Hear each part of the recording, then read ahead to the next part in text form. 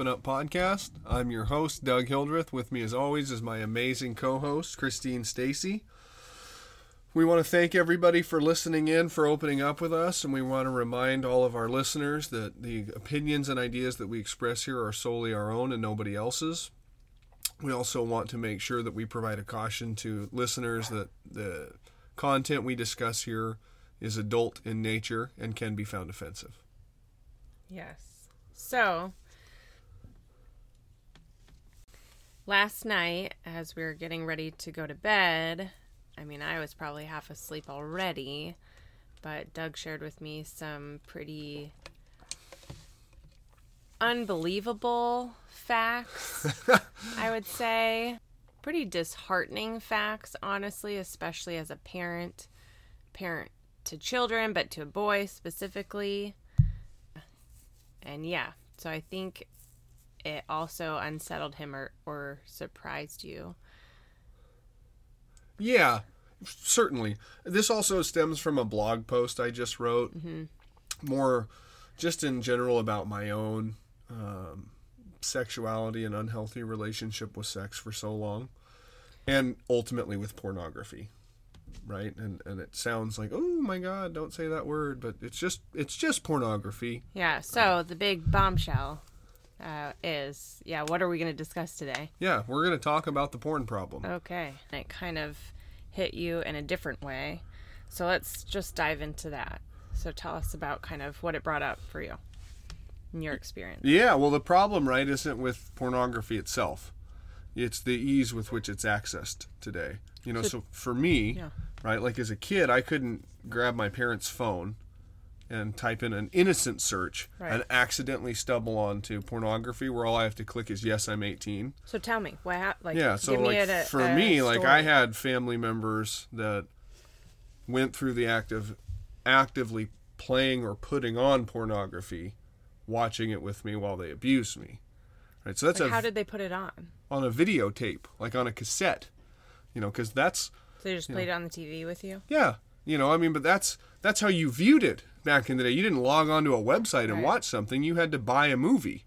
So, without naming names or anything, so who in general were the people that you were viewing it with? Well, the people that abused me. So it was abusers? Yes, correct. Okay. It's not like I was watching it with friends and family. Okay. No, that's what I'm trying to clarify. Like the people or the the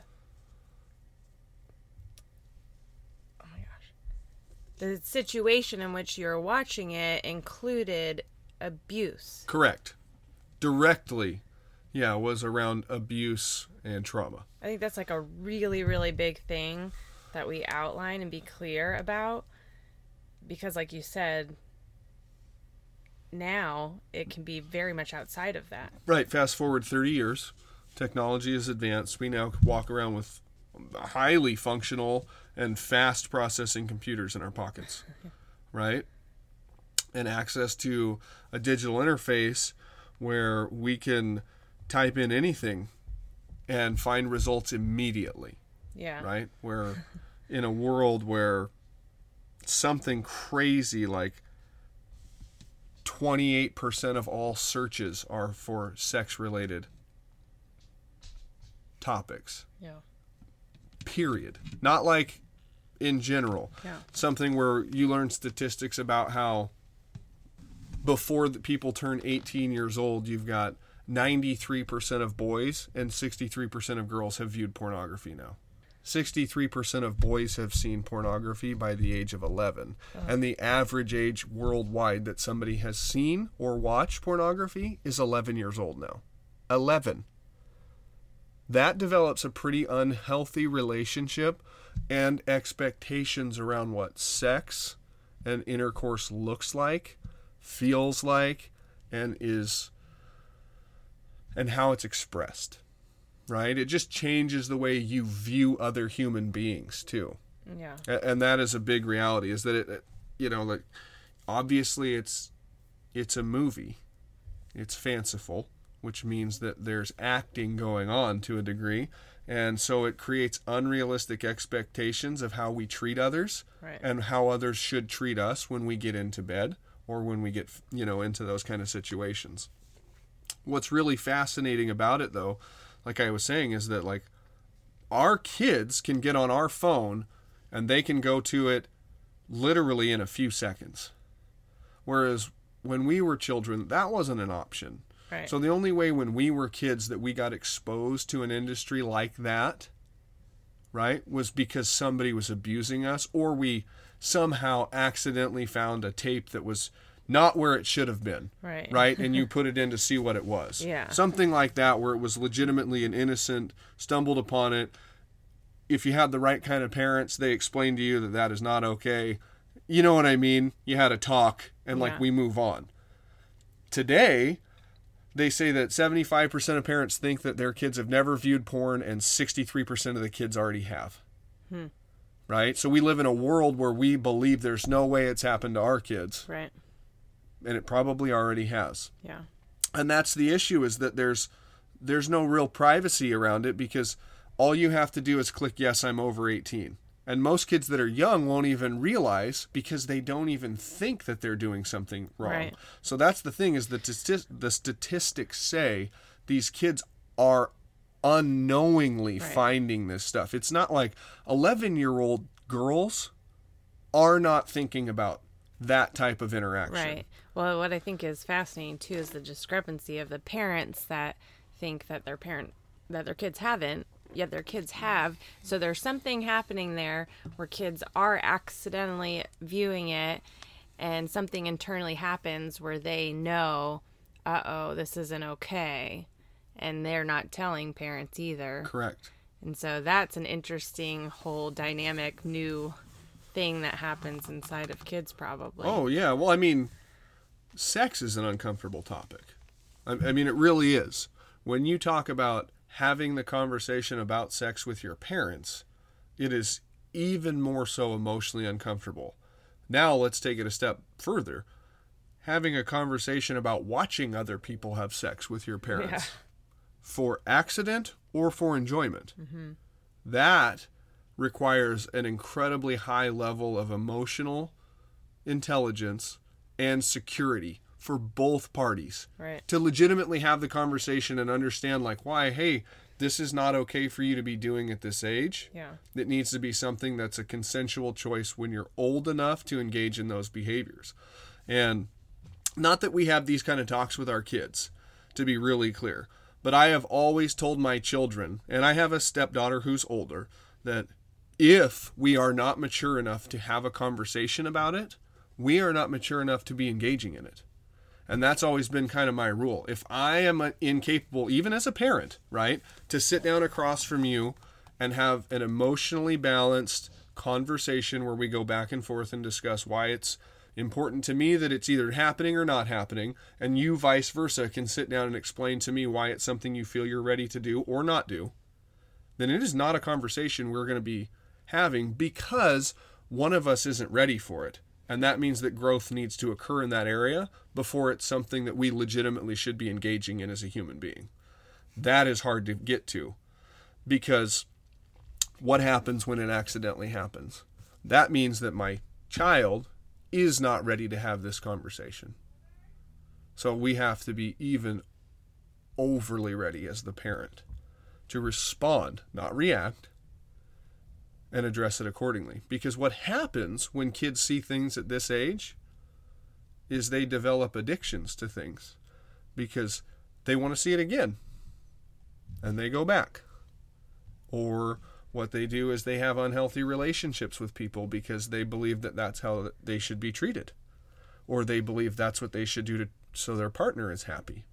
You get some really wild, unrealistic expectations, and we're humans. We like things that make us feel good, but more importantly, we like things that make us forget about how bad we feel. So this is where it becomes the problem, because it so easily turns into that porn addiction stuff. Because even as adults, right, like the statistics are staggering when you talk about how many adults engage in it in an unhealthy way. Right. So now, and you and I are on vastly different ends of the spectrum here. Yeah. I would say that you've probably never actually actively sought out watching any pornography. That's just a guess. Yeah, no. Literally no. And that's not you saying it because you're embarrassed. It's just because you have never had any interest in it. Yeah. Right. And I have been on the... I mean, I will admit... that you've seen it. No, that the industry fascinates me. It's just beyond me. And I really do say this in a non-judgmental way. Yeah.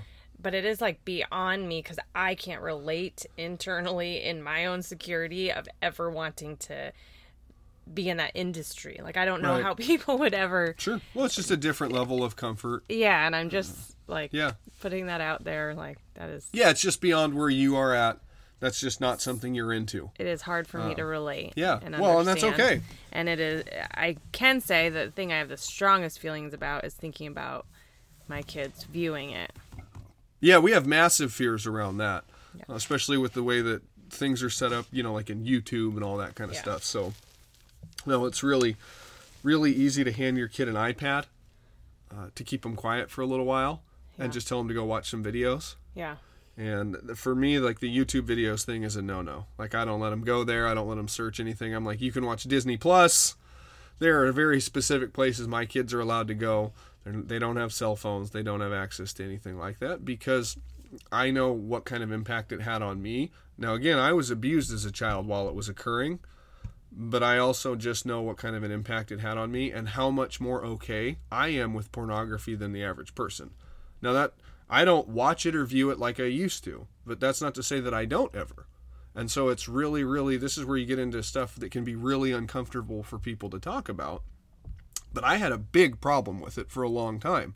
I was one of those people, one of those 100 million people that visit Pornhub every day.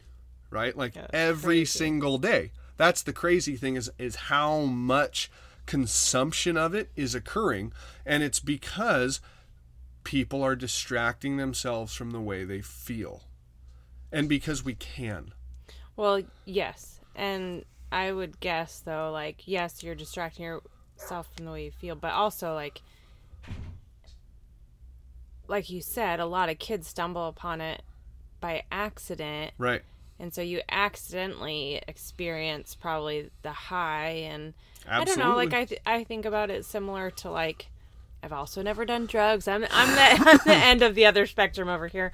It terrifies me, but I would bet, like, if I stumbled upon a mushroom or something, like you talked about.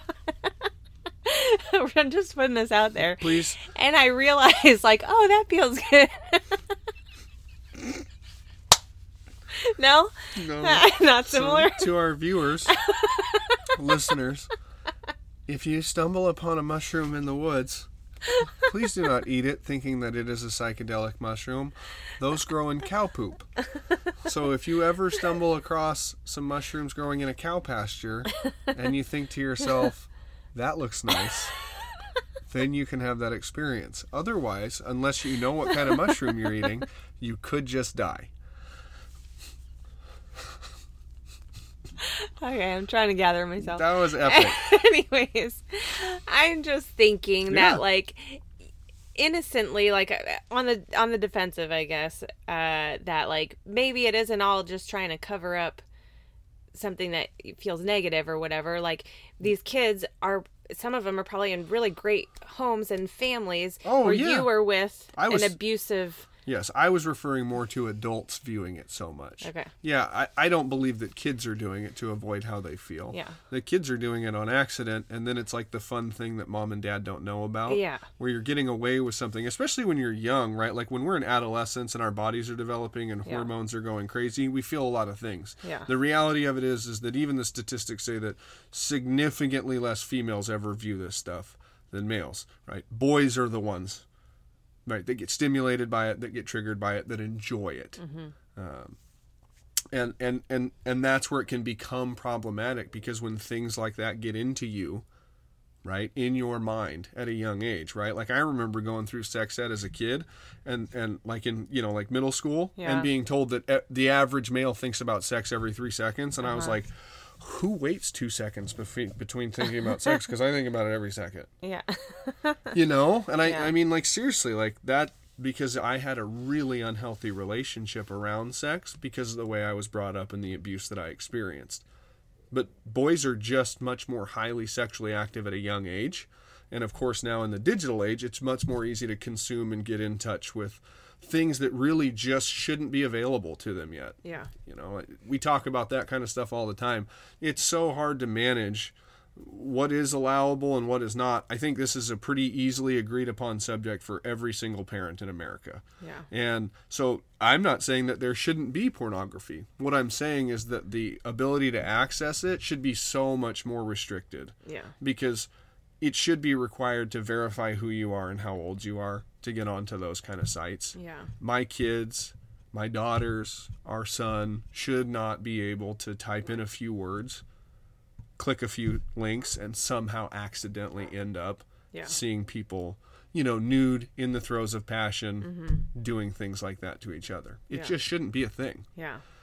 And it's really fascinating to be here in 2020, you know, and having a conversation like this, because it seems so simple and like such an obvious, like, why is this even a problem?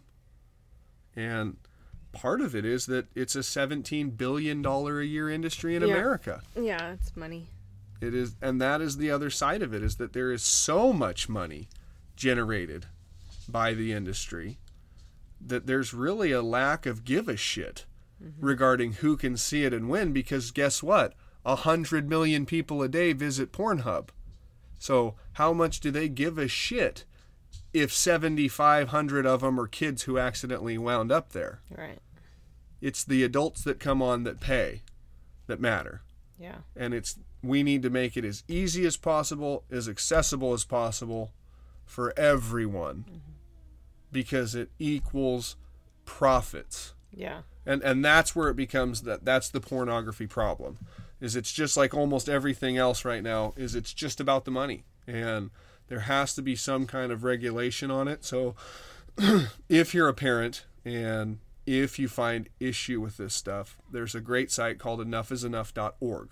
And it's an organization that is based on confronting this problem and trying to find ways to implement legislation to restrict access for Okay. people under the age of 18. Yeah. You can go to their website. There are shocking statistics around it, and not only around pornography, around sex trafficking, and how all of this stuff relates to one another. And they have places where you can donate and help in moving this forward, because as parents, we need help. Yeah. Because we can set up all the parental restrictions we want, they can still get around it. Yeah. And that's the thing, is that once it gets to a place where they know how to get to it, it's just like anything, man. It becomes easier to go back to the well. Once you've crossed a line, it is significantly easier to cross it a second time. Yeah. And then the third time, and then the fourth time. And it is very difficult to reset the boundary and not cross that line again. Yeah. I am speaking from absolute personal experience in this. You know, I was somebody who, in my peak of unhealthy behavior, almost exclusively communicated in pornography with my partners. We would send it back and forth to each other literally all day long via text messages. So I know how easy it is to just be engrossed in that type of behavior Yeah. and genuinely feel like there's nothing wrong with it. And not that there is anything wrong with it if that's how you and your partner communicate, if that's how you guys express your sexuality, that's totally fine. But if I'm somebody who's doing it while I'm at work, if I'm somebody who's doing it while I'm in a bathroom stall because I literally just sat down and have a second, so I better look at some porn. Yeah. If I'm somebody who does it and feels shame or guilt after I do it, if I'm somebody who experiences emotions like that from the way I'm behaving around it, then it's a very different experience for me, and it's not something that I'm doing as a method of fulfillment, as a method of eroticism with my partner. It's something that I'm doing because I don't know how to deal with how I feel.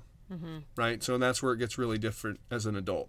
And there are lots of ways to address it, but it's being honest about it. Yeah. And how easy is it to be honest with people about the amount of pornography you look at? Yeah. Seriously. Yeah. Like, there are a lot of people that will see this title for this episode and they'll click on it out of pure curiosity, and others will be like, don't even want to hear it. Yeah. Just because of the nature of the subject. Mm-hmm. It is an incredibly difficult topic to unpack. It really is. So if it makes you uncomfortable, that's okay. It's okay to be uncomfortable about it. It's an uncomfortable subject. But we have to get to a place where we are mature enough to listen and then to respond accordingly to what's going on. So for those of us that are parents, it's about how do we make this less accessible for our children. For those of us that might be in a marriage where one of our partners is engaging in it excessively, there are also websites and places you can go to offer help. For me, it came through starting with therapy, but also through being really transparent with my partner. Mm-hmm. And it also was because my partner, who happens to sit across from me, yeah. expressed the willingness to listen to me without judging me. Yeah. Because you are somebody who, in all seriousness, right? Like if I didn't know you as intimately as I do, yeah. knowing the naivety that you have around it, but also just your level of innocence and the moral standard that you hold yourself to, I would think I could never, ever discuss this with you. Right. Yeah. That it would not be a safe conversation for us to have because you would be disgusted by me. Mm-hmm. And I think that that's what a lot of people feel, is that whoever they approach about this, whoever they care enough about that they would want to have this conversation with, will shame them. Yeah. And it's not about shame. Yeah. No, it's just about actually figuring out why we're doing it and what ways we can come up with to address it so that whatever it is for you, whatever you define as healthy, becomes healthy. Yeah. And that's the real key, is it doesn't have to be our definition, because ours is very different, even yours versus mine. Yeah. But it has to be healthy, it has to be open, and it has to be honest.